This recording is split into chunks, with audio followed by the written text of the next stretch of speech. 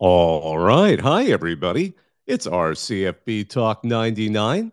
It's Thursday night. We're going to have a return guest, actually, our first return guest. We're going to be talking about HBCU football with Stephen J. Gaither.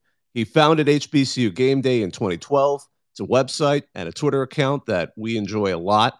And when he created it back, 10 years ago, was an effort to create an outlet that offered, authentic and in-depth coverage of HBCU sports and culture and to create more journalistic content. Since then, it's expanded and had a solid stable of writers and contributors, as well as podcasts and video content. In fact, I just saw our guest in the audience. I'm going to go ahead and let him up. So, obviously, HBCU football has been around for a long time. 1892 was the first black intercollegiate football game played between what's now Johnson C. Smith and Livingstone, who are still playing again now. Gaither's a Williams-Salem State alum himself. We talked about it last time, but I wanted to welcome all of you to come and join us. We'd love to hear from you as well as we go ahead and fire this up. Hey, Stephen, how are you doing? Hey, I'm doing well. How about yourself, sir? Doing well. It's been an exciting season so far, and we're happy to have you back as our first return guest. Oh wow, I'm honored to be the first one you liked enough to bring back. So that's good. I'll take that. Absolutely. Well, I enjoyed our conversation last time. It was a great one, and we had a lot of good audience participation then, and I enjoyed it, especially as we got rolling. It was kind of funny how that kind of slow rolled out as we were sort of going through and first laying a lot of groundwork. For Right. those who might not be as familiar with the site, because we did the last one back in August before the season even really began. Tell folks, what is HBCU Game Day? Yeah. So HBCU Game Day, we are a multi-tiered digital platform covering HBCU sports and culture. Um, Started it back a decade ago, back in 2012. Just a blog covering HBCUs in the area and nationally.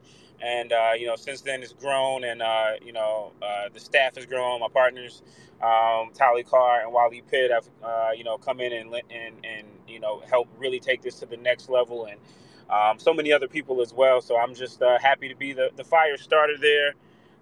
As we're rolling into, gosh, this is our 10th year. God, with the COVID year, I would know it would usually be 11 seasons, but maybe it's 10. So just really excited. We have not only the website, but also we have multimedia shows. Our No Huddle show, which started off just kind of us doing it weekly as we were going out to games and connecting, is now we have a sponsor in Nissan. So big shout out to them. It's also a television show. We're producing content with some of the conferences as well. So just a lot going on, so many directions. And, man, we're just elated to be a part of this, covering this HBCU movement, and the growth that we've seen over the past decade is amazing. So really excited. Absolutely. And I've enjoyed, reading your site for years now. And again, just as a quick invite, anyone wants to join in, we welcome you to the conversation. Just hit request. One thing where we're at now in the season, it's homecoming season. Could you explain, for those who might not know, how big a deal that is to HBCU culture?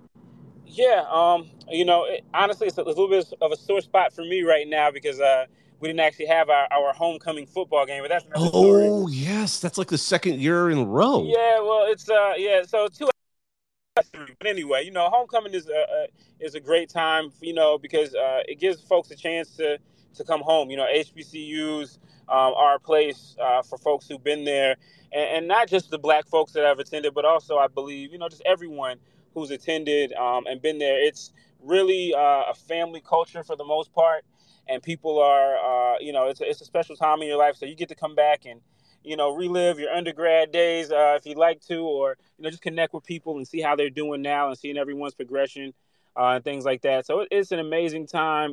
Folks, some of the biggest attendance numbers in the FCS and Division II will come out of homecoming games, and so yeah, it's just a major time, and it's multiple days of festivals. Even though we didn't at Winston-Salem State, we didn't have our homecoming game. People were in town and still had parties and connected and things like that. So it's really something that you just kind of have to experience.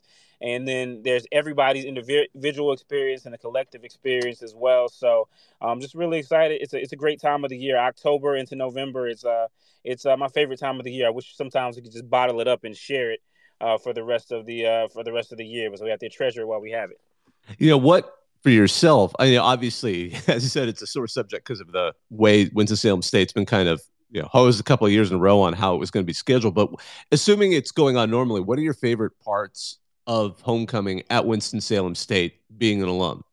Well, I'll say, we have return to the yard, so that gives our alumni a chance to connect with the current students, and we'll usually have like a live music.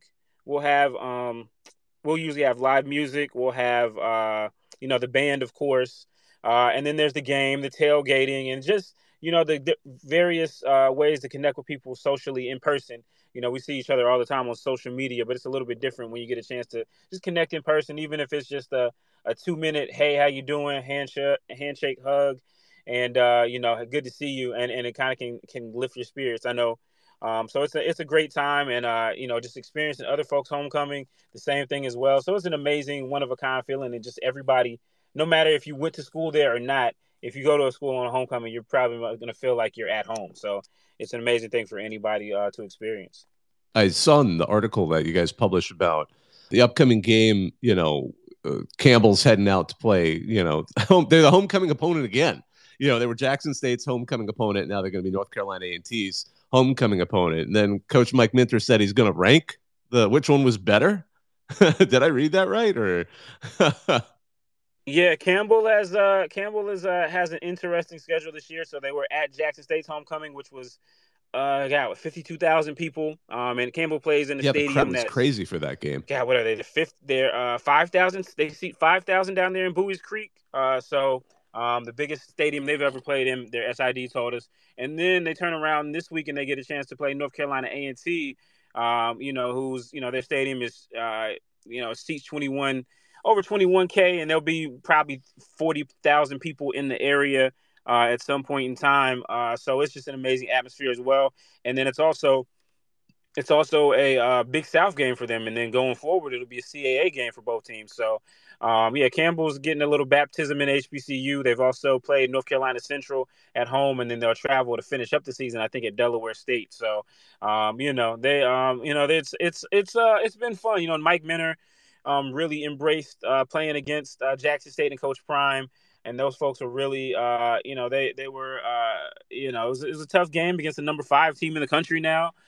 They came out on the losing side of it, but they're hoping that they can, compete with A&T. Both of those teams were expected to be 1 and 2 in the Big South. So it's going to be a great time. I won't be in Greensboro for it. I'll be down in Jackson for Jackson State Southern, but it's guaranteed to be a great time, and should be a competitive game too. So. Yeah, then there's the football aspect of homecoming, where some folks are now feeling that it is a insult to be the homecoming opponent, which is also always been a feeling, but you're hearing a lot of more people talking about it vocally. Homecoming, you generally, again, you're gonna get your biggest crowd, your most alumni. You're gonna want them to feel good about where the program is going. So you usually want to kind of beat up on a cupcake, but a lot of teams this year have, as we say in the HBCU world, have had their homecomings becoming homegoings. Homegoing would be a funeral, because they've had some tough opponents. So it's been fun. It's just always fun every year to see kind of how things play out. So great extension of what's already a great game. You brought up something because obviously, North Carolina A&T and Hampton are heading to the Colonial. How are those fan bases, handling Are you guys the having trouble hearing me? moves? Oh, I can hear you. Oh, do we have a small technical difficulty? Can you hear me, Stephen? I don't know if folks in the audience can hear me. They probably can. I assume. Oh, looks like he had a technical difficulty. We'll get him back up in a moment. And by the way, as we're getting Stephen back up, any of y'all want to join us, please just hit request. In fact, I now see Stephen. I'm going to add him again. We'd love to have you join us and join this conversation. All right. Let's see here. And it's so funny. There's a time delay on some people's Twitter feeds, the way this kind of works. I learned it. If you ever go live, you'll notice there'll be like a time jump and you'll suddenly like jump into the middle of conversation. Oh, hey, cool. We got someone else coming up.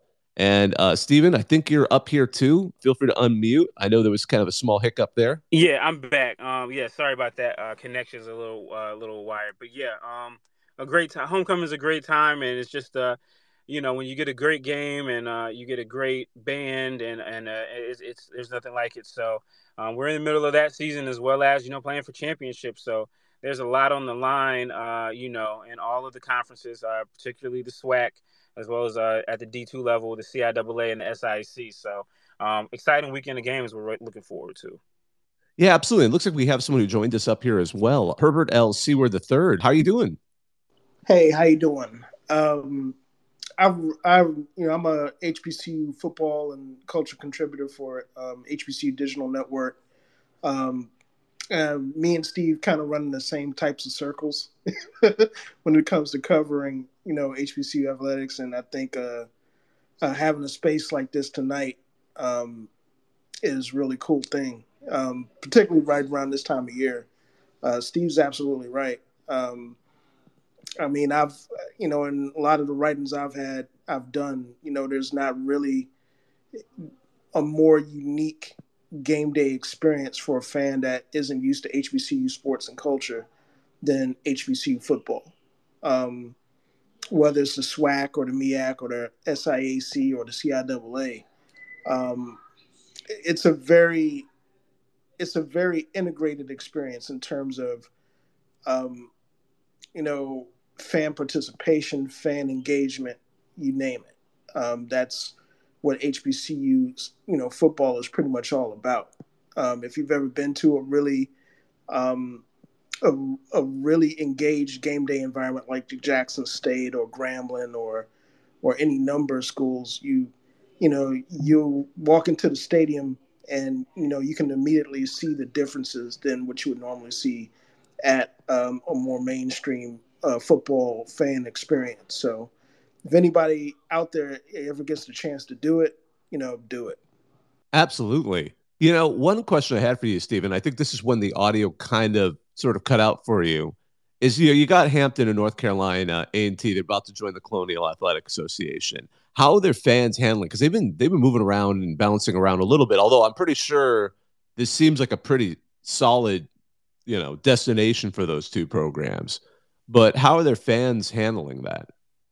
Well, in my observation, I think fans fans on both ends are a little weary. There is some optimism. It's a mixed emotion because we'll take Hampton first. Hampton was the first to hop out of the MEAC. Well, they weren't the first to hop out of the MEAC, but they to leave for a predominantly white conference in the Big South, and so that took a lot of folks by storm. And there was a lot of shock there.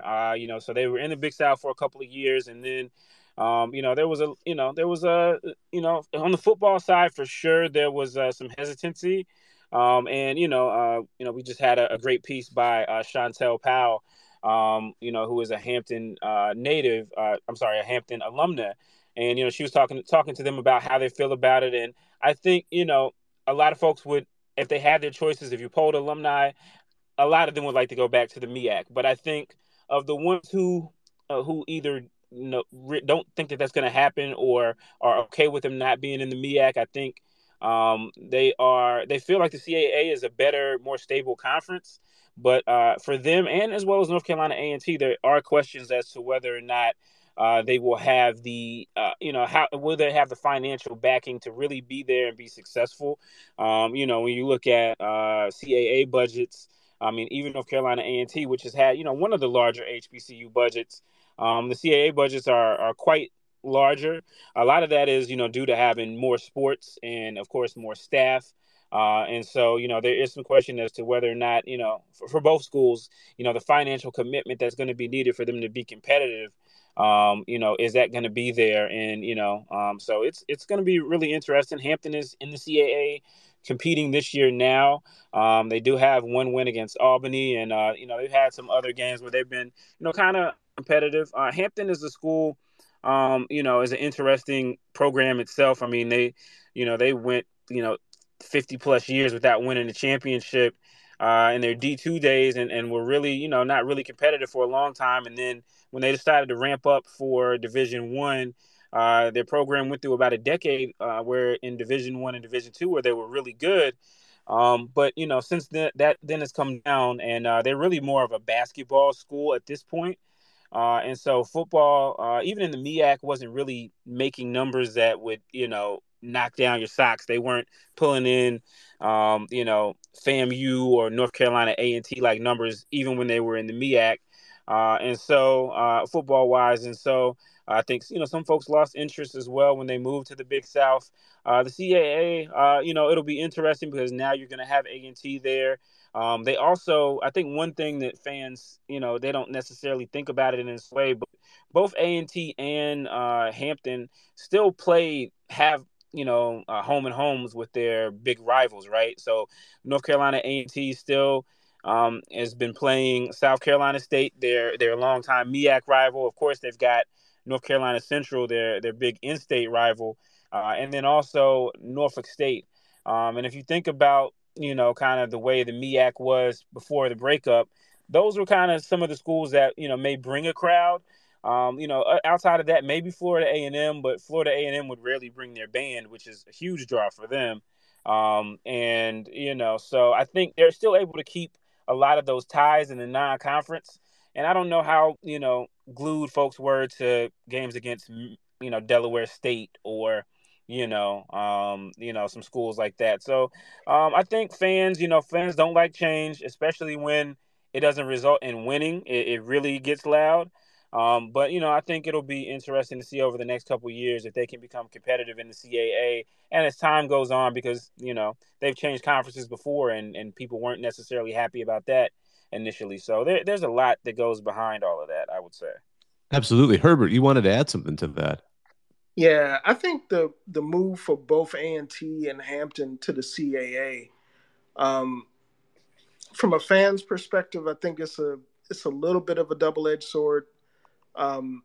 Strictly speaking of, in terms of football, I think Steve's absolutely right. There are a lot of regional, traditional rivalries that fans are still kind of, wrapping their mind around, not necessarily engaging in on a regular basis like they would normally do. Although, as you stated, there are going to be provisions for, certain rivals, like, for example, A&T, A&T and Hampton, A&T and North Carolina Central, who's in the MEAC. On occasion, A&T and Winston-Salem, his school, but I'm not sure, how feasible that would be from a football perspective when it, comes to scheduling, because the kind of restrictions that, FCS teams might have in terms of scheduling, Division II opponents. I think also some other considerations outside of football, probably have to be taken into consideration, particularly for Hampton. In that Hampton Roads region, it's actually, more of a geographical fit for them in terms of the rivals they have in the immediate area, in the Tidewater area, with William and Mary and the like. Norfolk State is still right down the road, so that rivalry is still intact for both football and basketball. So it's it's going to be very interesting to see how those things play out in the CAA for both of those schools. Like I said, I think some of the considerations go beyond football. Basketball is one of those considerations where I think both Hampton and A&T have a real opportunity to to kind of rewrite their own legacy, so to speak, in the conference. But from a football perspective, I think both of them, some people say that, it's going to be a little bit of a learning curve for the team, for both programs. But, I think honestly, both programs have a good deal to bring to the conference from a football perspective. So that makes sense. Stephen, could you explain, because we've sort of touched lightly on this in conversations in the past, how does for those who aren't familiar, how does the Black College Football National Championship get selected? Is it just a Celebration Bowl now, or is it still kind of a poll among media? Well, that depends on who you ask, and what year you ask. But in general, again, just the history of it, and we got an article, we got an article that was written by Brian Simpkins a while back. The HBCU national title, that whole idea was brought out of the fact that HBCUs weren't able to, weren't a part of the national conversation as far as championships, so the black media had to crown basically their own version of the AP poll, and so that's been around for since 1920. And so, throughout that, you've had a lot of different, and there have been various and different polls. Some have been, more highly regarded than others. So, it's just like kind of in the AP championship, they'll have, you may have some years where there are multiple teams claiming them. And for a long time, everybody was kind of lumped together. And then, as Division I and Division II kind of congealed and kind of turned into what they have now, there was still the divide as to whether you put them all together, whether you do them separately, and so it's continuing to evolve. And I think there obviously when ESPN decided that they were going to do the Celebration Bowl and they got the MEAC and SWAC champions, I think what they sold them on was making this the national championship game. But again, that didn't take into account a lot of other factors, and so um, generally, the Celebration Bowl champion has been considered at least the Division I HBCU champion. Over the last couple of years, I think last year was the kind of year is one reason I never really got comfortable calling it a national championship game, because it's for a lot of different reasons. So MEAC and SWAC, as far as it goes, FCS, they do consider it the national championship game, but again, it depends on who you ask, but yeah, it's definitely, that's where you want to get if you're eligible for it, because I think it is. I prefer it to the FCS playoffs. Having been around it, but I could see why some folks may feel differently. Right. No, that makes sense. And I can't help but think of, like, Tennessee State. I don't think it's ever been a part of a HBCU conferences, has it? I mean, I've always knew it was kind of a bit of a, its path to, through sports. I know they were NAIA. We had that conversation, last time we were here. But, and then now, you've got we were just, it came to me as we were talking about, like, the teams that are moving to, like, the Colonial Athletic and where they fit into this. Do they kind of, does that mean they've sort of voluntarily stepped away from qualifying for it just by nature of not being an HBCU conference? It's interesting. Yeah, in my eyes, I would say it does make it more difficult. It does make it more difficult. Again, that would be the simple thing, is just to say, hey, these two teams won and they're the national champion. But again, when you say HBCU and you don't make a differential, personally, I'm fine with saying D1 and a D2 champ. I think that's fine. But I think if you're only putting HBCU around it, it kind of makes it a little bit different. But that's me, and there are other people that feel that way as well, and some that don't. But I think it's going to be interesting. I think if you ever have a year where Hampton or A&T gets really good in the CAA, they beat all their HBCU opponents, and they make a run in the playoffs. I've always felt like you can't really say that they aren't the champion, especially if they're winning multiple games in a postseason. I just don't really see that when you only have to win one game. But that's me. They don't pay me. Nobody's paying me yet to make those decisions. But and I think in a way it makes it a little bit messier. But for me, I like it. It's it makes things fun. Then you get the arguments as to why and why not, and some of them are better than others. But yeah. Absolutely. Hey, Herbert, I know you wanted to add something to that. Yeah, I think there's a lot to be said about, how we come to that decision in terms of, who a national champion is, and, in terms of HBCU football. One thing that we have to really kind of address, particularly at the FCS levels, that, a lot of the Celebration Bowl itself kind of came out because of some of the financial constraints that a lot of us face when we choose to engage in the FCS playoffs in terms of cost incurred, things of that nature. that's that's part of the motivation for the Celebration Bowl in general. Particularly for two major conferences. I think ultimately, the fact you got A&T and Hampton and Tennessee State that are in non HBCU conferences, I think there's still going to be a real we don't see it yet, but I still think there's going to be a move in the future to really include those teams in that particular structure. How it's going to happen, I'm not too sure. But I think, again, Steve was absolutely right. Depending on who you ask, when you say HBC national champion, it can be all encompassing. Whether we're talking about, FCS, HBCUs or the CIAA or the SIAC at the D2 level. And a lot of times, depending on who you ask, or polls you see, you might see those things integrated. But that's purely subjective. I'm cool with the delineation between FCS and D2 or Division One or Division Two for HBCUs. I just think it's something that could be. It's going to have to get clearer, as we go.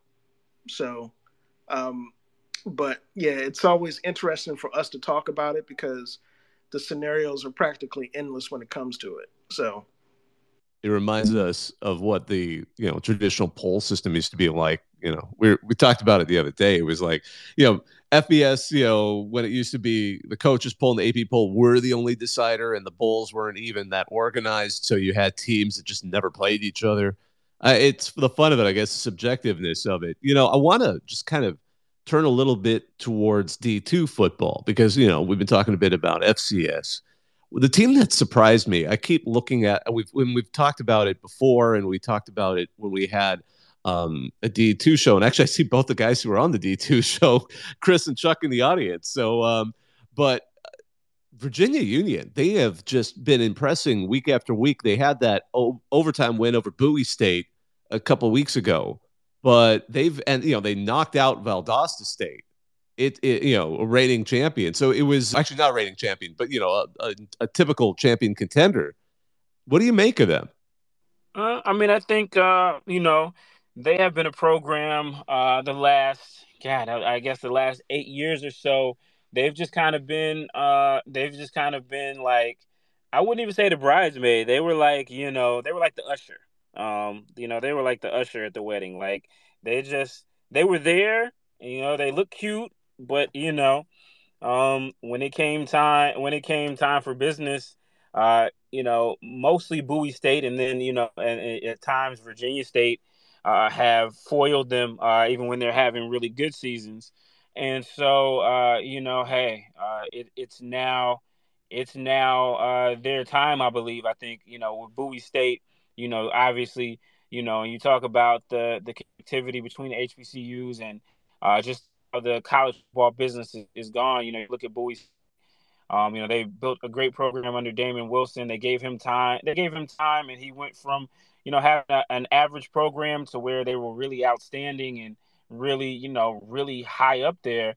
I often believe that, if the CIAA hadn't been switched to Super Region 2, which is the toughest football region for some reason, while still staying in Super Region 1 for the basketball, which is the toughest basketball region, after Winston-Salem State made their run, I think you could have seen them in the national championship game as well, because I think they were that kind of program.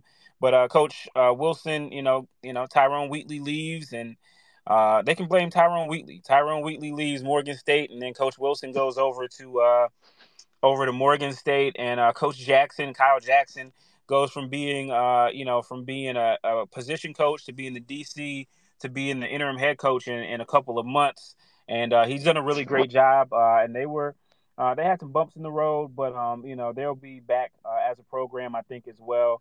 And so Virginia State not quite there yet either with the new head coach, and so Virginia Union kind of keeping that consistency going. They're just there, and the monster that is Jada Byers, man. I had a chance to watch Tariq Cohen for 4 years at North Carolina A&T, the things he did, and in his own way, Jada Byers is kind of that same kind of guy. I mean, he's 5'6", 5'7", soaking wet, but just explosive, and they just keep handing him the ball, and he just keeps taking it. It's like Allen Iverson, just they keep handing him the ball, he keeps taking it in the paint and coming out of there with scores. So, he's really on pace to get 2,000 yards realistically. And so, they've got a mammoth offensive line with some guys that I think are millennials, but hey, that's neither here nor there. Everybody's got to get it how we get it. And a great defense as well. And I think if that passing game can prove adequate, then I think they've got a real chance in a year where Valdosta State isn't Valdosta State to, there's no limit on where they could go once they get into the playoffs. So I think Virginia Union, they just kind of bided their time, and now it's their time. If they get past Chowan this week, God, I hope they get past Chowan. I'm sorry, I said that, but yes. we won't tell anyone. No, hey Herbert, let's go to you, and then let's go to Kris Ferguson's brought up here too. And I know it's gonna be fun to hear from him. He's also a writer at HBCU Game Day as well as D2Football.com. Yeah, Kris is the expert. But I'll just say this from covering Bowie State and covering the CIAA. This Virginia Union team has a really good chance of making a deep run in the D2 playoffs. In comparison to, Damon Wilson's team that we had last year, there are a lot of similarities, but I think they're built to be able to grind games out. I think Steve mentioned Jada Byers. If he's not a shoo-in for the Harlan Hill Award, I don't know who is, honestly. That guy's been that impressive. And we're talking about HBCU football in general at the D2 level. We talk a lot about what Virginia Union's done, but, on the other side, in the other conference, in the SIAC, you've got Benedict that is, running undefeated, and they have really been super impressive.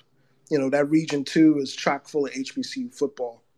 And it's a shame because, pretty much all the teams that are there in that region are playoff worthy teams if they were in other regions. So it's going to be interesting to see how, who makes the cut going down the stretch. And, we don't really like talking about Valdosta. They're a bad word to us in HBCU circles, simply because, they've been kind of HBCU killers in the playoffs over the years. And the fact that, Virginia Union really not just beat them, but they did so in a manner that really kind of sent a statement. So, I think, people looking at that Virginia Union team, looking at that Benedict team in SIAC, there's a lot to really look forward to down the stretch. I think both of those squads can have a real impact in the D2 playoffs. Kris, what are your thoughts? And welcome up. Good evening, everybody.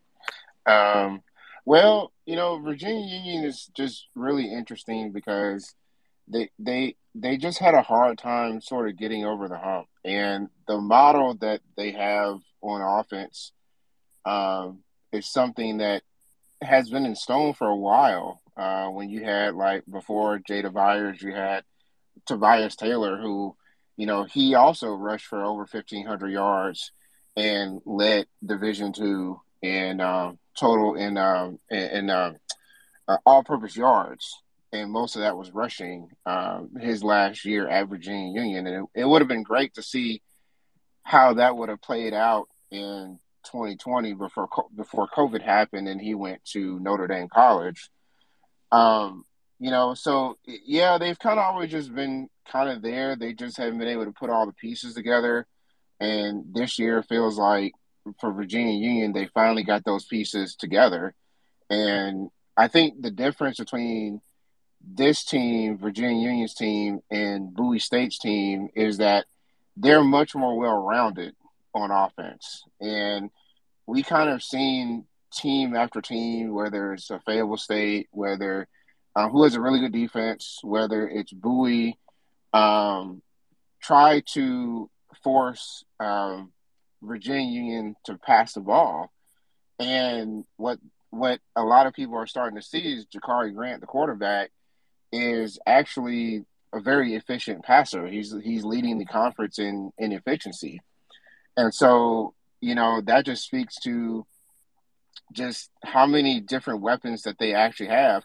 What was really interesting about the Valdosta game was they started the game wanting to sort of like be more of a very balanced team.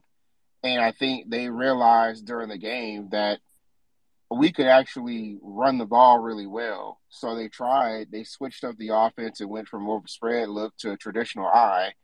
And they just started running the ball. And I think that just shows how flexible and how many options they have on offense.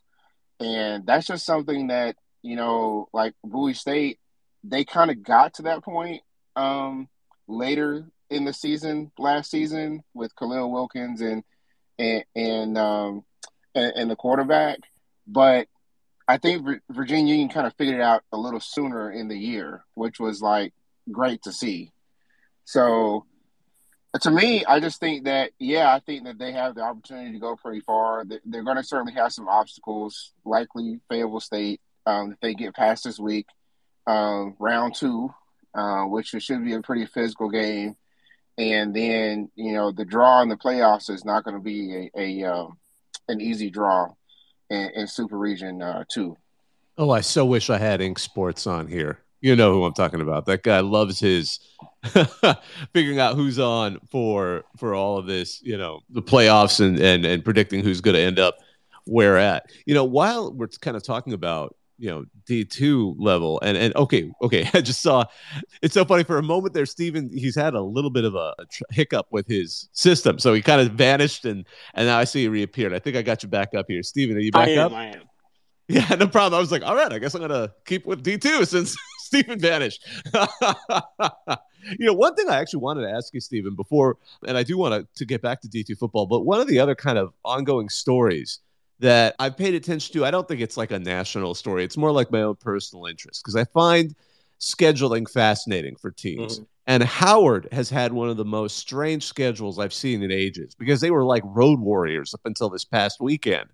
And then they unleashed, their ability on Delaware State at home for homecoming. And, we were talking about homecoming earlier. My goodness, I loved some of the videos that were coming out of Washington for that, head of that game.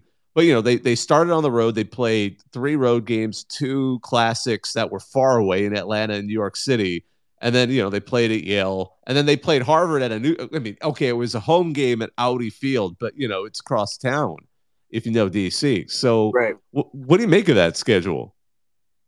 Well, Howard, what can you say about them? Those guys are just different. And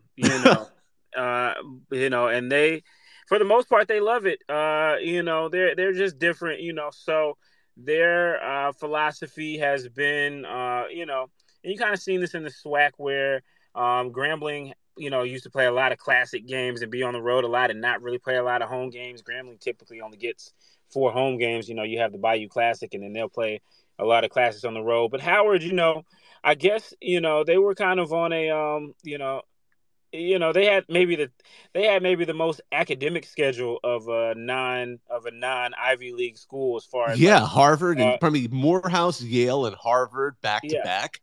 Yeah.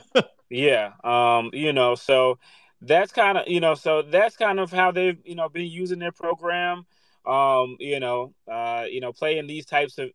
those types of games. And Howard, I asked the coach this year because the thing with them is every year they come to media day, they look good, nice looking guys, they're really smart, and they give you this great pocket presentation about what it means to be a Howard man, and and the expectations and all of this stuff. And they play really hard, but they just find ways to lose games. And they just every year they turn into Howard. And so they've had some close calls. The MEAC SWAC game that was never ending that I was at, which it wasn't over until like 1:30 in the morning. That was a game where they could have won. They had a close call against Hampton as well. I think the game against Yale was pretty close as well. So they have some potential there. Head coach Larry Scott, as much as I like the kid about Howard, I do like head coach Scott, what he's trying to build with the program. He's been at the FBS level and he's trying to, turn Howard into, into a respectable football program. Because, most of the 129 plus years they've been there, they kind of haven't been that. They've had spurts here and there, but there's been questions about their commitment to football, the cost and things like that. But he's got some things going. They got a big win against Delaware State last week, and so right now they're tied for first place in the MEAC. This is still early. That was their first game, and they play Norfolk State this week, who only has one win, so they could easily be 2-0. Or they could turn back into Howard and be 1-1. You just never know. And so I think the current MEAC that we have, which is only 6 teams, it can kind of make for some quirky situations. So Howard is they got to feel good about how they performed at homecoming. If they go and beat Norfolk, they're gonna have everybody plays everybody in the MEAC. You can't hide from anybody. I believe that South Carolina State does go to them, and then they got to go to North Carolina Central, who's been pretty good this year as well. So we'll see. Howard, the jury is still out right now. They're still Howard, but good win for them, and I think it gave them a lot of confidence after so many close losses. Sounds like Dr. Jekyll and Mr. Howard. Yeah. It's the program's won 3 conference championships in 100+ years. So they, for all their prestige, they just have not been a football power. But they've had some spurts where they've had some growth, and so we'll see if Coach Scott and his guys can turn it around this year and give South Carolina State a run for their money. Absolutely. Hey Herbert, what's up? Yeah, as a native Washingtonian, as grown up in the shadow of Howard, I'm gonna be a little bit less generous. Howard, in my opinion, really hasn't been consistent since Willie Jeffries was there, and we're talking about the late '80s, early '90s type of deal. Now, I think for those folks that are familiar with the program and familiar with some of the challenges that those guys have in terms of recruiting, that kind of goes with the territory. But I think Steve was absolutely right in terms of this year. They had opportunities to win games, and they just didn't capitalize. They played my alma mater, Alabama State, in the first game, Classic, and that was a really even game. They have talent on the roster. They have talent at the skill positions there. It's just a matter of, finding ways to lose, as, Steve so eloquently put it. I think ultimately, though, how that school invests in the program is going to say a lot about its ceiling in terms of its growth. And, right now, that's just kind of hard to say. The jury's out on it. Absolutely. I wanted to just shift back towards Division II. And this is actually something I remember I wanted to ask in our last conversation, Steve. We didn't get a chance to because it was it was fun, but we ran out of time. But there's been a lot of coaching shifts in the Division II level in the CIAA and the SEAC. And now that we're kind of midway through the season. By the way, I should take a second and acknowledge Tony Coaxum, coach of Bluefield State, is in the audience. I just want to acknowledge that, and I respect all the work you're doing, getting that program off the ground. There was an article we talked about last time that was on HBCU Game Day about homecoming last year, and it's still one of my favorite articles I've read. But all that said, who of the new head coaches have seemed to have done seem to be doing the best so far, given their, this new season? I would say the first name that jumps out at you is Sean Gibbs of Fort Valley State. He's a guy, he played in the CIAA back in the 90s. He's a really good running back. And then in the 2000s, he joined the staff at North Carolina Central with Rod Broadway, when he was there. And then he followed, he went with Coach Broadway to Grambling and then came back to North Carolina at A&T. And, he helped them just churn out running backs. Obviously, everybody knows Tariq Cohen. He's the guy that discovered him. He is and coached him up, but also, at one point, I think A&T had the leading rusher in the MEAC for maybe 6 years in a row, and Sean Gibbs was the coach there.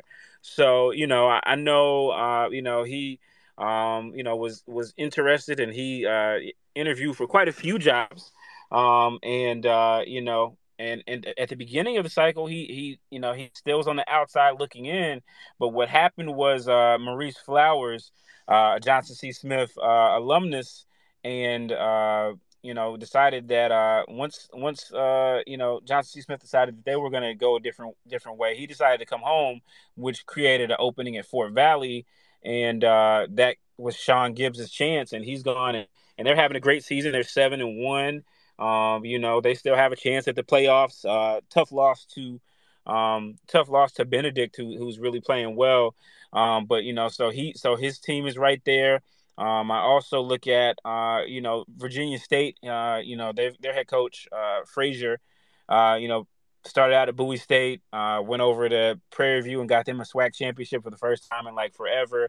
Was over at North Carolina Central, and then things didn't work out over there. He'd been out of the game doing some assistant coaching, doing some analyst. He was an AD at a school. And Virginia State, another situation where they still had a coach heading into heading into this year before Reggie Barlow got the call from the XFL. So they're doing well. I think they are they're 4-3 right now. They were rolling until they ran into the Bowie State wall, and then they lost to Chowan. But they were putting their program together very late. And so there's quite a few guys, but those are the guys that of year one who are really standing out, making an impact. And then of course Reginald Ruffin at Tuskegee. He came over from Miles. He turned them into a powerhouse, and he's over there. He said he's only coached 1 year, and so far they're 5-2. They've won 5 games in a row. They are in the driver's seat for the SIAC West, and could very well be in the champion. He could very well be back in the championship game. In his first, and it appears only year at Tuskegee. Their program had, was really good for a couple of years, was competitive, and the D2 playoffs, and made some wins and some runs. And then they had fallen off, and Coach Ruffin has come in and really established himself and his program there at Tuskegee, and now they're looking like the Tuskegee that folks know and have come to love everywhere other than Miles. Kris, I would be remiss if I didn't ask your thoughts. I was going to actually throw out 2 other names. The head coach at Lane, I think it's his first year as well.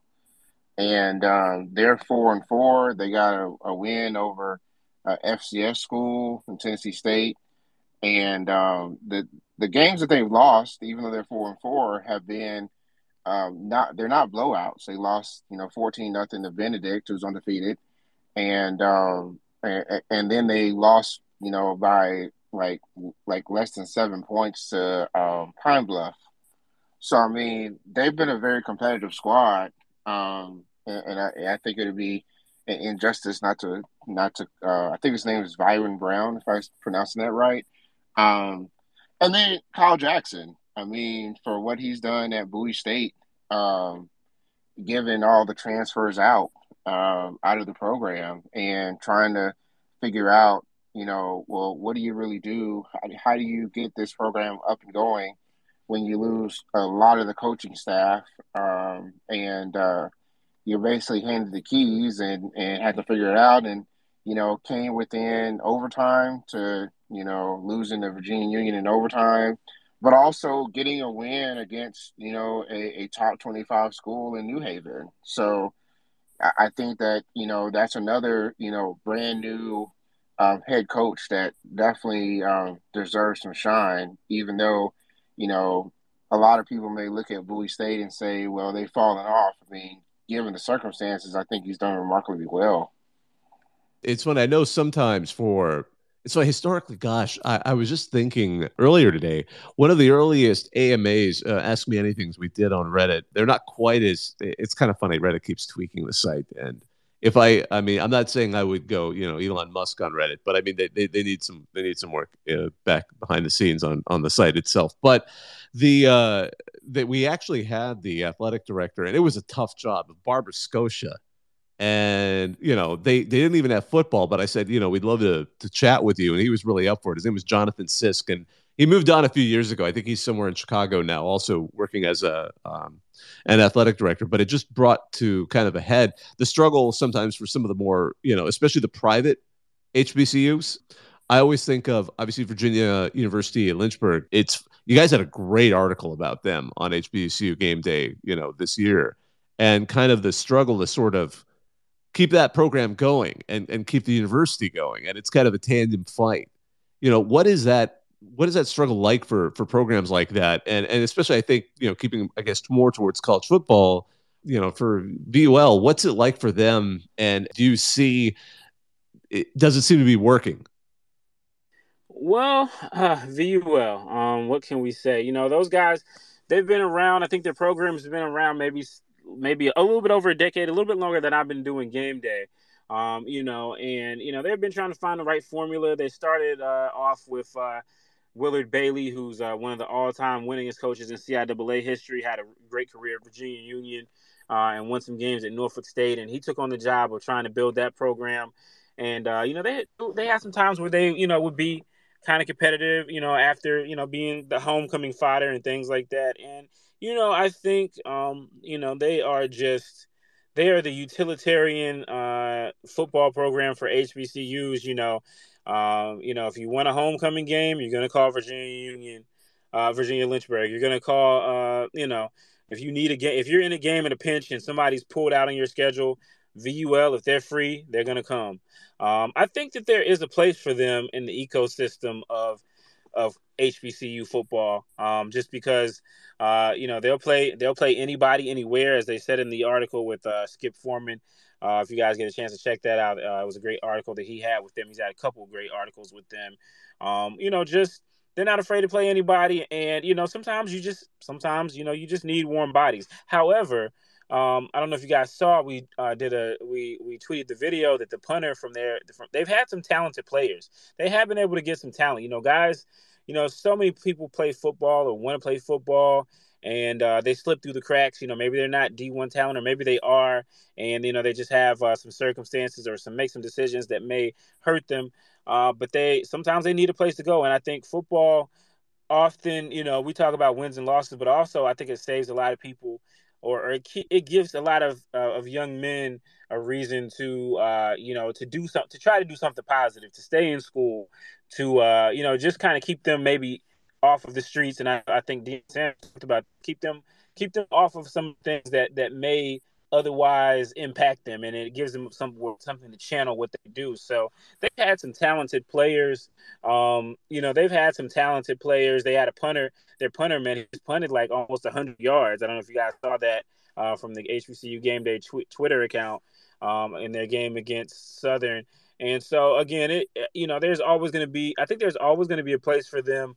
And they've been able to keep their football program going for all of these years so far. So enough money to survive, to pay a coach. I think their coach actually is the father of, I think his twin sons played Johnson C. Smith, Coach Newman.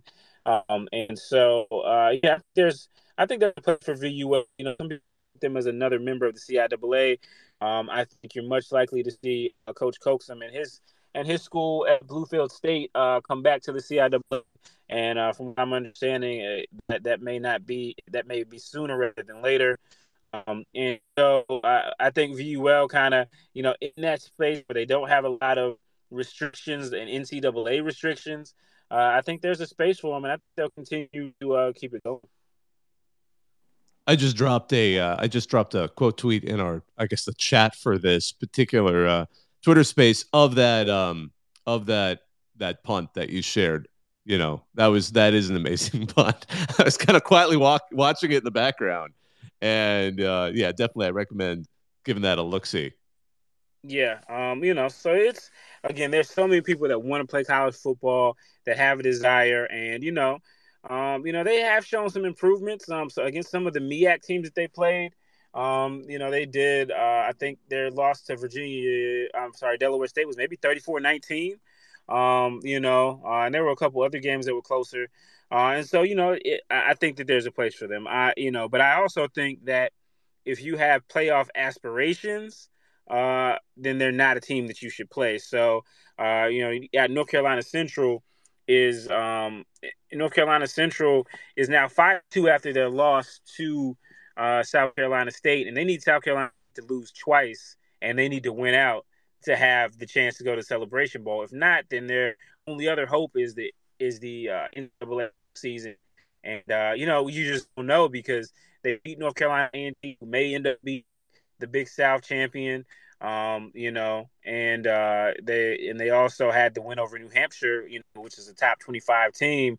But then they also had the D2 game against Winston-Salem State, and also the game against VUL, and those are two of their wins. So if you take those off, we don't know how kind the committee will be to that. Florida A&M did play a D2 last year and still managed to get in, but that was one sub FCS opponent. So I think if you're a Division One school in the MEAC that may or in the SWAC that wants to get in the playoffs, you probably don't want to play them. And maybe Kris can tell you about if you're a CIAA team and you play them, like Virginia Union. They played them, but I think it's there's a place for them. It's the same issue with Division Two, because only Division Two games count for playoffs. So, with the CIAA having a 10-game regular season, Virginia Union in particular, who played VUL to start the year, had to basically run the table to be assured to get in, because otherwise you start having one or two losses and you only have a 10-game schedule, you're really behind the curve. So even those FCS wins that any Division two school may have does not count towards the Division two playoffs. So it's kind of the same thing there. Having a VUL as a filler doesn't do you any favors when it comes to playoff aspirations at the Division two level. That makes sense. Go ahead. I did want to mention, with VUL in particular. I mean, they're one of the rare programs that have had somebody go to the NFL. There was an article on Game Day many years ago about Keith Lewis, who was a defensive back and actually did sign a contract, and I think he did play. I think he played some preseason games in the NFL. Yeah, I remember that vaguely. Yeah, so I mean, they've had some success despite not being not even being an NCAA team. As to the question about the other private HBCUs, one of the interesting things that I've explained to individuals who follow Division two football is there's certainly a higher degree of athletes that as a percentage of the student population in the private schools, and it's not just HBCUs, it's also at some of the other private schools as well. But I think the bigger difference is when you start to see a athletic director who's a head coach of a sport as well, and you see that at like St. Augustine's, for example, where the track coach, a longtime track coach, was also the athletic director. Now it's the football coach who's the athletic director, and then Tuskegee has that same issue with Reginald Ruffin as well, who is in that role, although he has said that he's not going to coach football after this year, and they're going to try to find a head coach and separate those roles out. But that is a common issue where you do have an AD who is also a coach, and having that kind of like split attention. It's kind of like being a jack of all trades, master of none type situation that doesn't really benefit. It's cost cutting, and it doesn't really benefit the program as a whole. That makes sense. It's an interesting situation, and I really, you guys have a lot of good insight on it. One thing I do realize we've gone about an hour, we never mentioned it. I literally not once, but we've got to college football game day. I mean, this is kind of the week, right? I mean, I remember the FAMU show. I remember seeing the rattlesnake hit going on Corso. So, how big of a deal is this? And I know, Steven, you said you're heading down to Jackson. You gotta lay the scene for us. Oh yeah, I mean this is a huge deal. I am old enough to remember the FAMU situation, but I just don't recall it. So I mean I've known about it for Dude, quite you're some making me time, but feel so old. I can't believe the way you no, no, phrased no, that. no. I No, remember I that. was in I college. remember it. I just don't remember. Like it just I don't know what was going on in my life that I just didn't know. I don't remember it. I don't know. Maybe I was just so engrossed I in was 28, so that's probably the why. yeah, so I missed it, but no, it's a big deal. I did go to the college football. I did go to college game day last year when it was MEAC SWAC. Obviously, that's in Atlanta. That's a neutral site. They've also had it with the Bayou Classic, I believe, when it was in Houston. So, I'm excited to see it in person at a in the city. The campus the vet is not actually on the campus at Jackson State, but it's not far. So I'm excited to see it there. I'm a little bummed. I'm hearing it's going to rain. But Oh, definitely. looks like oh, there we heard. Yeah, I know because I know Bellhaven was trying to make a. They moved their game, I think, to Friday, didn't they? Because they were hoping to maybe get someone from game day to come and see them. Yeah, yeah. So hopefully the rain will hold off or whatever. But anyway, I mean I think it's really huge. Again when I started game day in 2012, one of the things that when I was watching college game day and I was like, man, this would be great. you know, HBCUs don't have really anything like this, and it would be great if we did. And so, to see, you start getting into the weeds and doing the work, and you're like, well, I don't know if this is ever going to happen. So, but that's great. It made a lane for us, but to see it come to fruition and happen now is pretty amazing. Obviously, Deion Sanders and his guys. He's a football unicorn. He was on the field and now as a head coach as well. I mean, you think about it in the last couple weeks they've been on Good Morning America. They've been on 60. He's been on Good Morning America, 60 Minutes, now College Game Day. And so it's just the right. I think it's the right school, the right coach, the right time, and the right atmosphere. I went to my first visit to Jackson was Deion Sanders' first game, Coach Prime's first game against Edward Waters, and we're still coming out of the pandemic. We hadn't had HBCU football since 2019. And so there was just a lot of, it was a little bit of, it wasn't quite what it was. There was a lot of excitement and buzz, but it was kind of like it hadn't really developed yet. And then I went back in December when the SWAC fall championship was there, and it was just electric. It was literally like an FBS game, but the HBCU crowd. I mean, just folks out there, just really in large numbers because of the stadium size that the vet has. And they were just, excited about what was going on. And so I imagine that, with all the success they've been having, and they're just coming off homecoming, they had a great crowd there. I'd imagine it would be the same thing. So I think, in my humble opinion, I think College Game Day couldn't have picked a better HBCU at a better time right now than to highlight Jackson State and what they're doing, as well as it's a great rivalry game. A lot of people know Southern plays Grambling in the Bayou Classic, and that's their in-state rival, and it's kind of a friendly buddy rivalry. But from what I picked up from my friends from Southern, and now on the Jackson State side, this one isn't as friendly. This one isn't quite as friendly. It's not as buddy. This is a game that two schools who have large, fat, proud fan bases, really great bands, and great football tradition. Both of them have, multiple Pro Football Hall of Famers, and there's so much tradition, so many great coaches, and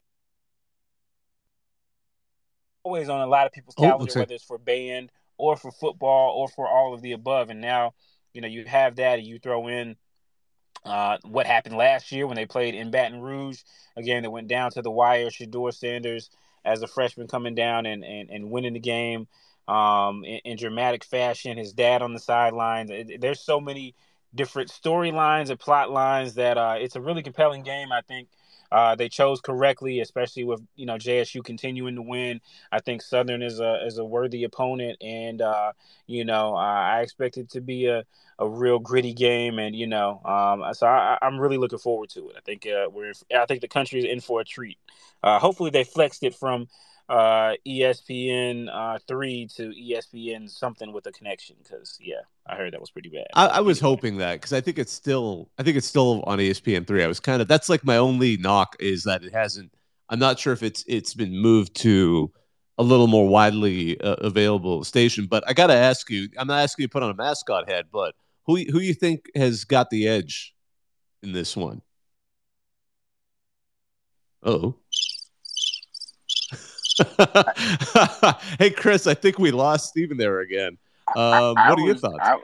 I was going to go with Jackson State in this one, and Southern certainly has a very formidable defense. I think to slow Jackson State down, and I think Campbell kind of laid a bit of a game plan on how to slow um, JSU down, because JSU was able to march down the field, but then they would just get so bogged down as you got into the red zone and had to settle for field goals. So I think Southern may be able to do a little bit of the same thing, but at the same time, JSU is kind of they seem to be a little patient, and if you just let the door open just a little bit, they're able to kind of squeak through. So I think Jackson State has a little bit of an advantage going into that game. One of the fascinating things, one of the stories that caught my attention in all of this, because we were in August when we had our Stephen came on for the first show we had on HBCU game day, and just kind of the scene that we asked about Dion and the effect he's had on HBCU sports, and that's prior to how this season's worked out. Because now being undefeated so far, bringing college football game day, it's hard to. I don't think it can be overstated at this point. I mean, and I'm not trying to put words, but I mean it's striking to me as someone who's a massive fan of college football and has been following all the levels at every time. But the story that really fascinated me is Jackson, the city, is like trying to apparently redo the stadium or build a new one, and that's been a topic that I know, because obviously the city of Jackson's been having some serious infrastructure issues that they need to address, like a lot of major American cities. And there's a whole I don't want to undercut that. But while we see if Steven, I know he's trying to probably come back on, but Kris, I've got you up here. I'd love to ask you actually a different topic. So one of the schools that said they were going to add college football and then kind of backed off a little bit was Talladega, and they used to have football back in the day. Do we know where they're at there and their process? Because I know they're NAIA, they're not D2, and I know that's your speciality, but I know their goal was, at least at one point, to eventually kind of work their way back into D2. Where are they in that process? It's been pretty quiet over there, honestly, and I think it's still sort of in feasibility study, because football is such an expensive sport relative to all the others, and there's a reason why you do have some HBCUs who just don't sponsor it, because it's just so expensive. And I think it's probably wise that they really think about and take their time with it, because we've just seen a number of HBCUs who have attempted to do football, and it not really work out in a spectacular way. I mean, whether you talk about Morris Brown and their debacles at the Division 1 level, Stillman is a really good example, who had actually a pretty decent football team, and not only did they drop the football team, but they also dropped down to NAIA. Payne is another good example, who brought football back, and I don't think it lasted 2 years, and then they dropped it again. So because it was just so expensive. So I think it's wise for them to continue to think about it, if that's the direction they want to go in, but really consider the financial implications, because it is a very expensive sport. Absolutely. I remember paying, that they were really only there briefly. And exactly. I think that's one of the big difficulties. And that's why, so many programs, it's much easier to field a basketball team, not because, just because there's fewer players, there's less equipment. And that's why you see a lot of, the way it's funny, with, again, I have lots of respect for what they're trying to do at VUL, but the way I first came across them was back in like 2015. I was doing some research on some of the teams that were kind of not really colleges, and they've always been in existence, but it was a football team that had existed, and they're no longer around. And, it was like quasi online classes, but it was really a team, and it was unusual for football. But of course, in hoops, you see that a good deal. You see that a good amount because it's so easy to field a team versus, football program. And teams are trying to fill spots. I get it. I mean, especially if you're a football team or a college basketball team, you want to get home games, sometimes outside of conference, and people don't realize the value of conference play. The value of being in a conference is having all those guaranteed games. And absolutely, you see, I'm always impressed by that, the hustle of some of these athletic directors to fill, and coaches, obviously coaches are a huge part of it, to fill those schedules and build those programs out to all of that. Yeah, I kind of want to talk on that a little bit because the conference issue is, and I know Coach Coaxum is feeling the burden of that being a Division II independent. Um, the conference issue and is really huge, and the CIAA is a really good example of that. Before this year, they played 3 out of conference games and 7 conference games, and the issues that coaches and athletic staffs have had to try to fill schedules to fill 3 non-conference games had been so much that the has so much of a burden that the conference moved to an 8 game conference schedule and 2 out of conference games.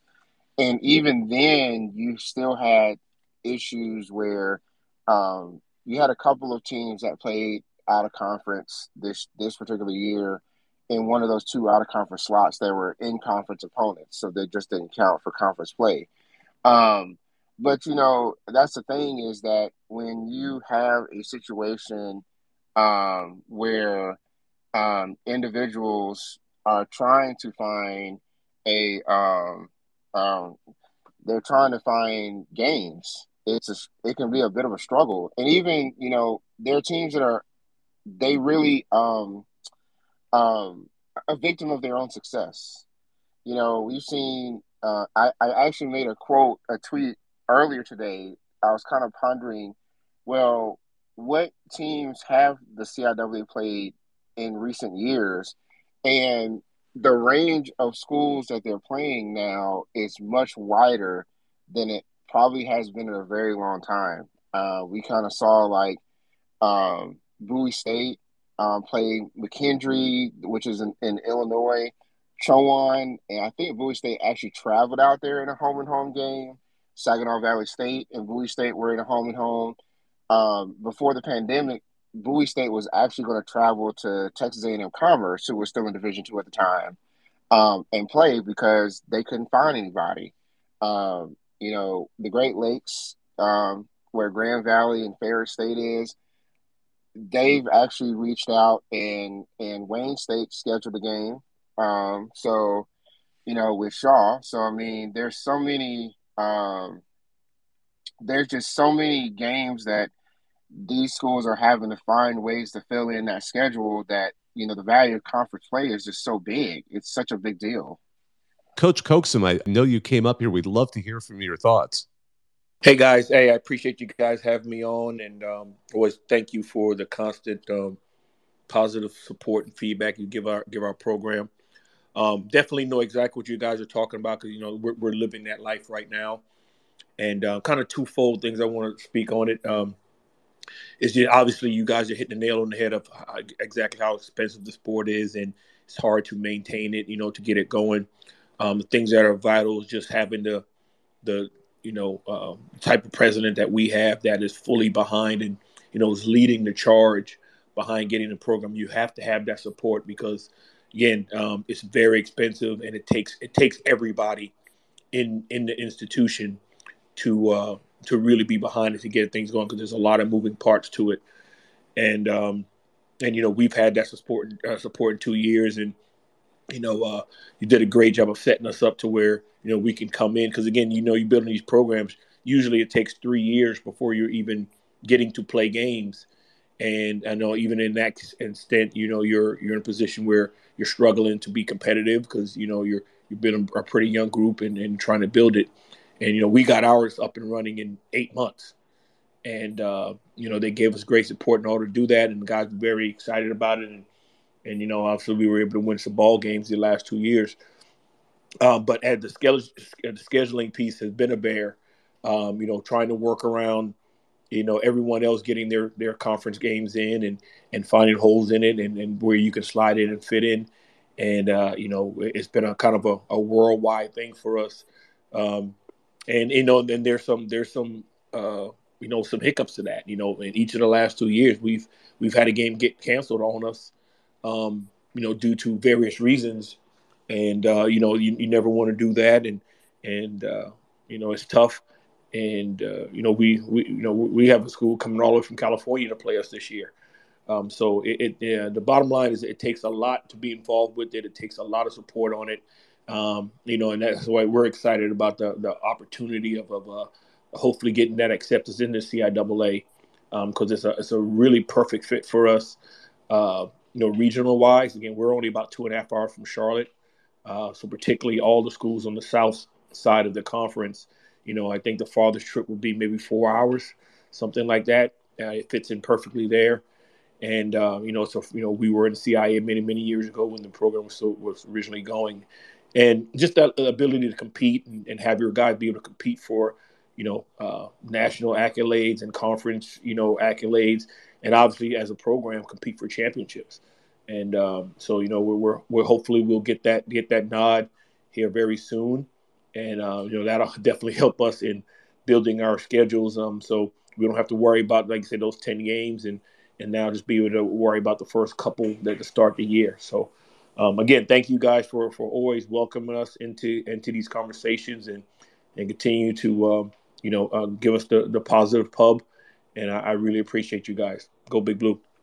Thank you for joining us, Coach. We really appreciate that. And that was some great insight on all of that. I mean, it's one of those things where I think a lot of fans don't appreciate the behind the scenes, especially at a program like Bluefield State, trying to put together the program as an independent, and how it isn't just sort of handed out to them, like it is on the, especially when you're in a conference or in like the FBS level, and maybe at a program where people are just banging down the door because they they want to play over there.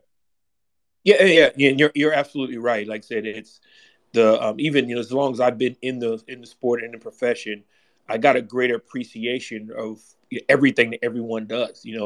Again, starting this thing from scratch. I had to order all the equipment, design the uniforms. We designed our mascot and logo, and just the things that you go in it that had a greater appreciation than I already did for equipment managers. Because especially that first year, I was going through stuff, and I'm like, oh snap, I forgot to order, mouthpieces. These certain little things that is mandatory that you need, and you solely forget because in the normal coaching cycles, you don't think about those things. They show up, and it's a testament to the staff that I have around me are very detailed guys, and certain guys, hey coach, did you order these? And I'm like, nope, I'm gonna call and get an order right now. So again, it's a lot of ins and outs, but I think it also has allowed myself and our staff to really understand everything that goes involved with it. And when it comes to the actual football stuff and the things outside of it, because again, we're dealing with an institution that hadn't had football in 40 years, and we were literally the subject matter experts. So being able to teach them how to do certain things, and I just think that it makes us better coaches, and outside of coaching, make us better advocates for our student athletes that we're bringing in, because now we can speak much deeper on a lot of different things that a lot of coaches never really worry about and talk about. So we can talk real deeply in it, and give our young people and their families a better understanding of what they're getting into. Not only on the field, but more importantly off the field, which is our ultimate goal, is to get in our case, get these young men to get their degrees and then go on to be productive citizens and leaders across the country and the world. Kris, I know you wanted to chime in. Yeah, I just want to mention, the Division II landscape is particularly not very, it's particularly brutal when you're a Division II independent. And we've seen that issue with like USC Pembroke, who struggled to field games, and then they ended up getting into an alliance with the South Atlantic for a couple of years to try to get games on their schedule before joining the Mountain East, which is a conference that is mostly West Virginia and Ohio schools and one school in Maryland. With none of those schools being anywhere close to them, and with USC Pembroke they're there for just football because they have their own home for all of their other sports, and they had to go to that length just to get games on the schedule. And in the case of Bluefield, the issue that they kind of ran into is the Mountain East only plays one out of conference game. The PSAC, the Pennsylvania Conference, only plays one out of conference game. The CIAA plays two out of conference games. The South Atlantic plays, I think, two or three out of conference games, and they've actually had teams join their conference this year. So the landscape for a Division II independent trying to get games on the schedule is very, very rough after, I would say, the first three games of the season, which is kind of what I think Coach Coaxum was kind of discussing earlier when he and his staff are having to go, to great lengths just to put together a schedule that's more than 5 games. Yeah, absolutely. That makes sense. Coach, while you're up here, I have one more follow-up that I wanted to just sort of ask. How do you sell the program to prospective recruits? Because that's always an interesting perspective, because every coach has their own touch, and you have a very interesting situation and a very unique one. So what do you do to sell recruits out there to come join your program? Yeah, it's a good question. I try to stay away from the word sell, just because just by doing that could lead you down a path of trying to convince. And my thing is, I don't try to convince kids of to come play for us. I talk about what we're about, what our focus is, and what we're trying to do. And our number one thing is to give these young men another avenue to, one, go play the game they love beyond high school, and more importantly, get their education and to go on to be the best husbands, fathers, and leaders they can be. And we talk about how we go about doing that. As for our particular program, it's all about the things that we talked about is being part of something special and unique. We lean pretty heavily on the fact that, hey, we're pretty confident that this is the only program that you're talking to that you get to say it truly get to be yours. You'll be the first ones to wear these uniforms, the first ones to be in our new dorms and be in our new locker room, to set records and basically be able to set the foundation and be like, yep, this is literally my program. You're not walking into someone else's traditions and history and legacy. You get to be that history and legacy. And 20 years from now, 25 years, you come back, and they're honoring the 2021 team, and they're rolling my old butt out there in my walker or my wheelchair, and say, hey, this is the program. These are the young men that took a leap of faith to bring this program back, and now look what's here. Now what's built. He said, your names are going to be in the history books, in the record books. You're going to be the ones that people are talking about, and that's what we lean heavily on. And our thing is, our recruiting process is different. We don't try to back kids into the corner and say, hey, we're offering you got 2 weeks to let us know something. It's, hey, it's an informational piece where we pride ourselves on being a very straightforward and honest program, and not honest is the word I'm looking for, but straight laced and letting them know what we're preparing you for. We're not going to sit there and tell you how great you are, because again, if you weren't a very good football player, we wouldn't be talking to you anyway. So it's for you to get to know us to get to know you, and do you want to be a part of what we're building and where we want to lead you? And that way, every kid's going to come in with a certain thing in their mindset. They know they're going to get coached hard, but they also know they're going to get. We're going to care about them. We're going to love on them, and it's going to be a family thing, a brotherhood, because that's what I get from my time as being an Army football player and the brotherhood that I have with them. And I try to bring that to our guys. To hey, we're truly a family, and you're going to be inviting these guys to your wedding. You're going to be reaching out to your coaches to tell us about your things. It's a lifetime bond, and it's even for the guys that decided to leave. There are guys that left our program last year, but they still know they can call me, text me, or any of our coaches if they need something. And I think that's what we do. I think we just do that differently than most people, and I think that resonated with a lot of kids, and they want to be a part of something special like that. Wow, sign me up if you need a out of shape 43-year-old attorney to go.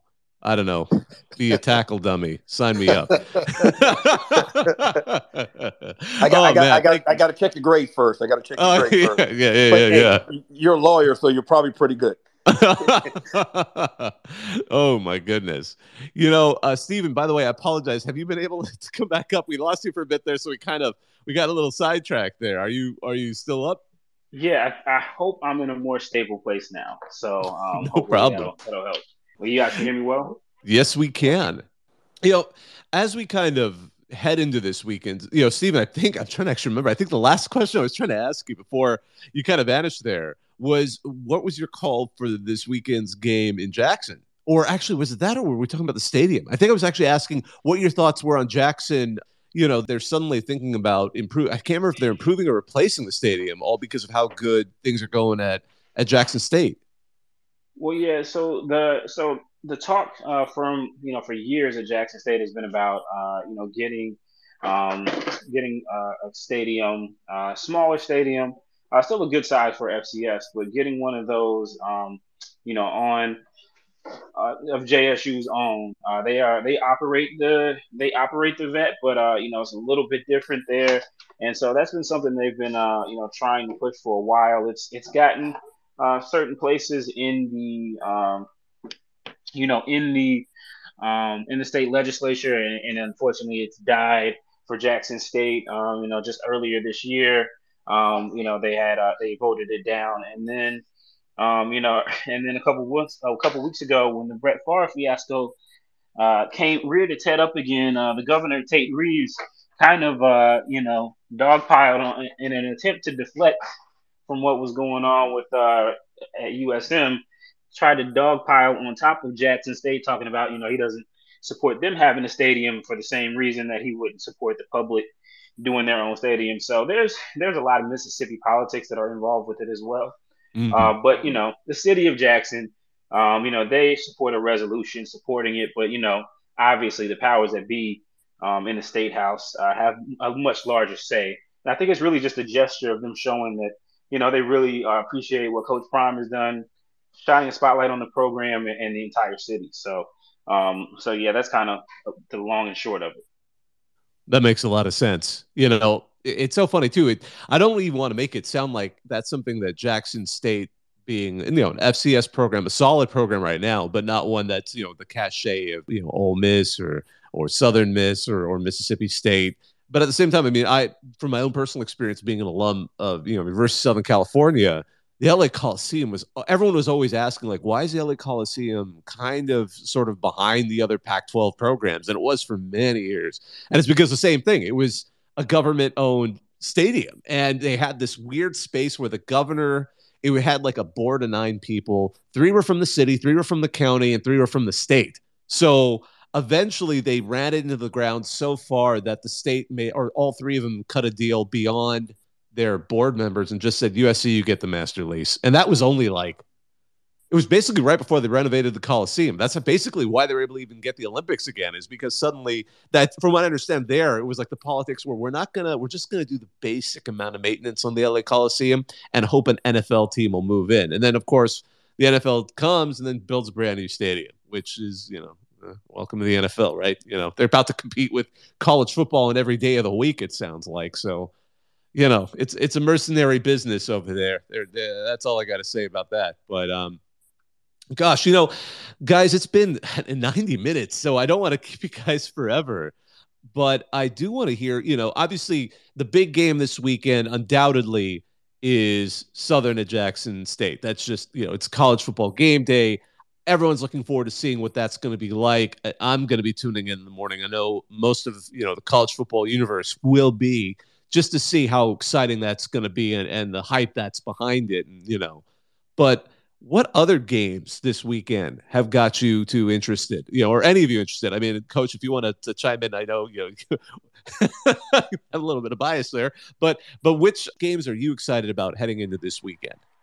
I would start off with Virginia Union and Chowan because Chowan has one division loss or one conference loss, and Virginia Union is undefeated. So the winner, if Virginia Union wins that game, then they are the Northern Division champions and are going to the CIAA championship game. So that one is such a huge game. Now, if Chowan wins, then it gets really interesting the following week with Virginia State, Virginia Union. So there's a lot to settle this weekend in the Northern Division in the CIAA, and that's the game I'm watching. I was gonna say, yeah, for me, obviously, I mean, I'll be at Jackson Southern. It's as I was saying, I think I kind of talked for so long I didn't even know that I wasn't on anymore. But yeah, I mean, that's always Jackson State and Southern. They're a rivalry that unless you're within HBCU sports, and even really more so within the SWAC, you may not really understand that type of rivalry. Everyone knows that Southern plays Grambling at the Bayou Classic, and that's kind of like a friendly, brotherly, like family type rivalry, sibling rivalry, and it's like Jackson State's like the guy across the street that they really don't like. And so that game is always very physical, very competitive, not only with the football, but also with the bands as well. So there's so much, and then you add in, Coach Prime, Deion Sanders, and the attention that Jackson State has gotten, and college game day being there, and it's just it set the stage for a really epic game. And then you think about the game they had last year in Baton Rouge. I think all of those things have everyone, hoping that this will be a game that, lives up to the hype. I'm sure both coaches want to make sure that there's a lot of space between them, but as someone that'll be there at the game, you hope for some good football, some solid competition, and an exciting finish. So we'll see, but the last time, you never really know with Jackson State. You thought when they played FAMU it would be a tight game, and I mean they came and blew them out of the water. And then they're playing Alabama State team, and nobody they had a couple wins, but nobody was expecting them to give them a run for their money. And then it's a tight game. Tennessee State is another game that was a little bit tighter than people thought as well. So Jackson State, you don't really know if they play a complete game. I think they're really going to be hard to beat. But if they get spotty and sloppy with the ball, I think it could be a very interesting evening. But I'm going to go afternoon. But I'm going to go ahead and pick Jackson since I'll be in Jackson with no security. Yeah, that's a safe bet. Coach, what game are you going to be watching this weekend?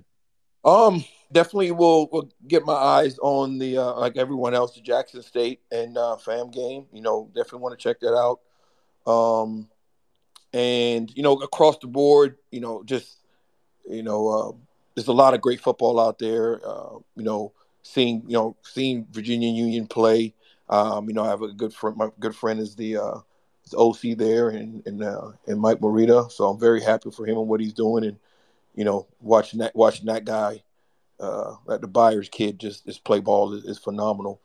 But I'm gonna try to catch a little bit of everything. But obviously, want to see that game in the college game day environment. Obviously, it's great for HBCU football. So that'll probably be the number one on the list when it comes to our HBCU world. And obviously, on another end, I'm always keep an eye on my Black Knights Army. So that's just my personal thing there. But in what we're talking about, I definitely will be checking out that HBCU, getting the shine that it deserves on a national stage in College Game Day. I think that's going to be fantastic. Absolutely. Coach, I had one of our team that runs our CFP. He is a West Point grad. So I told him, like, oh my gosh, we got somebody who played for them, and he's almost a little older than you are. He's the oldest of us all. He fought in Gulf War I. So What's his name? Oh my gosh. I kind of, some of our guys don't like to necessarily throw them out there publicly, but I'll send you a DM with his info. For sure. But I do. I mean, some of us do, some of us don't. It's always kind of like, go as you wish, go as you wish. Yep. It's so funny. Speaking of Road Warriors, I mean, because you guys are hosting Lincoln, as your regular season finale. Yep. And that's a team that's been going ever, because I live here in the Twin Cities, which is always a disappointment because I want to go to an HBCU game, but not a whole lot in Minnesota. Right. But they came out to play St. Thomas, which is one of those teams that kind of, they had their own funny story about having to jump from D3 to non-scholarship FCS. But that's a fascinating program. How does that kind of a schedule come together? Because I'm really curious to hear from folks like yourself who've been working with them, because they're being really, I mean, and the hustle. I mean, they're being really aggressive about playing all over the place. Yeah, I mean, they kind of reached out to us, when we were planning, trying to get the schedule together back in early January. And, when we got it, I heard of Lincoln. I was like, Lincoln, I said, I don't think they're open right now. And because obviously I was thinking, Lincoln and PA, just off the top of my head. Yeah. And then we started talking to them, and, it's kind of things like, hey, we want to come out and try to, get it going. And, we're helping them cover some of that stuff to get them out there to play, because we both wanted to get a game on, and they're a young program. And I believe every one of their games has been on the road. Very talented group. They got guys that have played. They got some guys that were at FBS level schools, so they got some guys that are talented. So it's definitely be a challenge for our guys to play a really good team that has some talent. Again, the record doesn't show it, but they got some talent there, and we're going to need to play our best game of the year. And we got our butts kicked last week, handily. One of those games where everything that could go wrong went wrong, and made mistakes, and Allen capitalized on everything that we screwed up on. And even though we caught some turnovers ourselves, we weren't able to capitalize. But the great thing about my group of kids, man, we had a great week. This probably had our best week of practice this week. We came back, we licked our wounds on the bus ride back, and got back to work on Tuesday. And, we had a great week. And, that's what you love to see, particularly from a bunch of kids that are freshmen and sophomores. And with that game, the season finale, and we have 3 seniors, so it'll be cool to have my first senior day for those guys who jumped on board, from the get-go. So I'm excited about that, and that'll be a special moment for myself and as well as them, to show our gratitude for those 3 young men who decided to jump on this journey. So, but yeah, it's gonna be fun next week, and I get to enjoy the games. And bye weeks are always rough, just because you enjoy that time away a little bit, but combined with not playing the way we know we can play last week. And just once, those Saturdays roll around and everyone else is playing, you wish you were out there and you get your juices going. So I'm excited for my guys. I know we'll be ready to come back, get back to work this week, and try to end this second season out. We get this one, that'll put us at 5-3. And that'll be 9 wins in 2 years, in the first 2 years of a brand new program with a very young team. So that's something we're really striving towards, and we think we'll be pretty proud of. That would be something exceptional. I mean, I've enjoyed this. I mean, listening to you and following the team and the program, and best of luck to you. Obviously it's a bye week, so I hope you have a great relaxing weekend and some great practice in between. But thanks for joining us, Coach. Thank you, man. I appreciate it. And just so you know, I'll let you know right now, you have a free pass to come on down next year to any game you want. So come on out and check us out. Absolutely. Well, you know what, guys? It's been it's been over, oh my gosh, we're almost at an hour and 45. So I'm going to slowly wrap this up. But I want to give everyone an opportunity to just kind of let our audience know where they can find you. I guess, Kris, why don't we start with you? Yeah, so you can find me in various places. So here on Twitter at D2KFerg. Also, I do a weekly column that covers the upcoming games on D2Football.com. and then I also do like intermittent articles on HBCU game day as well. And Steven, you are the whole reason we organized this to begin with. I'd love tell everyone where to find you and your work and all of that. Yeah, well, first off, thanks for the kind words. I really appreciate it. I'm with the compliment, but yeah, just wanted to so you can follow me, of course, on this account at Stephen J. Gaither. It's my personal account, and then also, of course, at HBCU Game Day on Twitter, Instagram, Facebook. Most importantly, HBCUGameDay.com, where you can read all our articles and watch our visual content. We've also added a scoreboard recently, so I'm really excited about that, which has all the stats, so you can literally get everything that you need from HBCUGameDay.com. Really excited about that, as well as some of the other things we're doing on Friday nights at 7 Eastern. You can catch our show, the No Huddle. We'll preview. We'll look ahead to this week in Black College football. It's presented by Nissan. So again, big shout out to them, and I appreciate everybody that's ever clicked on the story and continue to do so. So we keep doing this and do it at an even higher level. So I really appreciate it. Yeah, and for all of you out there, HBCU Game Day has been one of my go-to sites. Gosh, since probably 2015 or so, when I started really getting into. Well, I started helping with this account in 2013. That's how I learned how Twitter worked. But it's something that I always found valuable, and the Twitter account and the website especially, and obviously Steven's own account has been extremely valuable to me. All of that said, on behalf of myself, Bob Akayeri, on behalf of my guest, Stephen J. Gaither, the founder and head of HBCUGameDay.com, on behalf of Kris, on behalf of Herbert, who joined us earlier, on behalf of Coach Coaxum, all of you who've listened, we really appreciate it. And thank you for supporting all of us in all of this. I just wanted to say how much we value you. So on that note, I'll hang up and listen.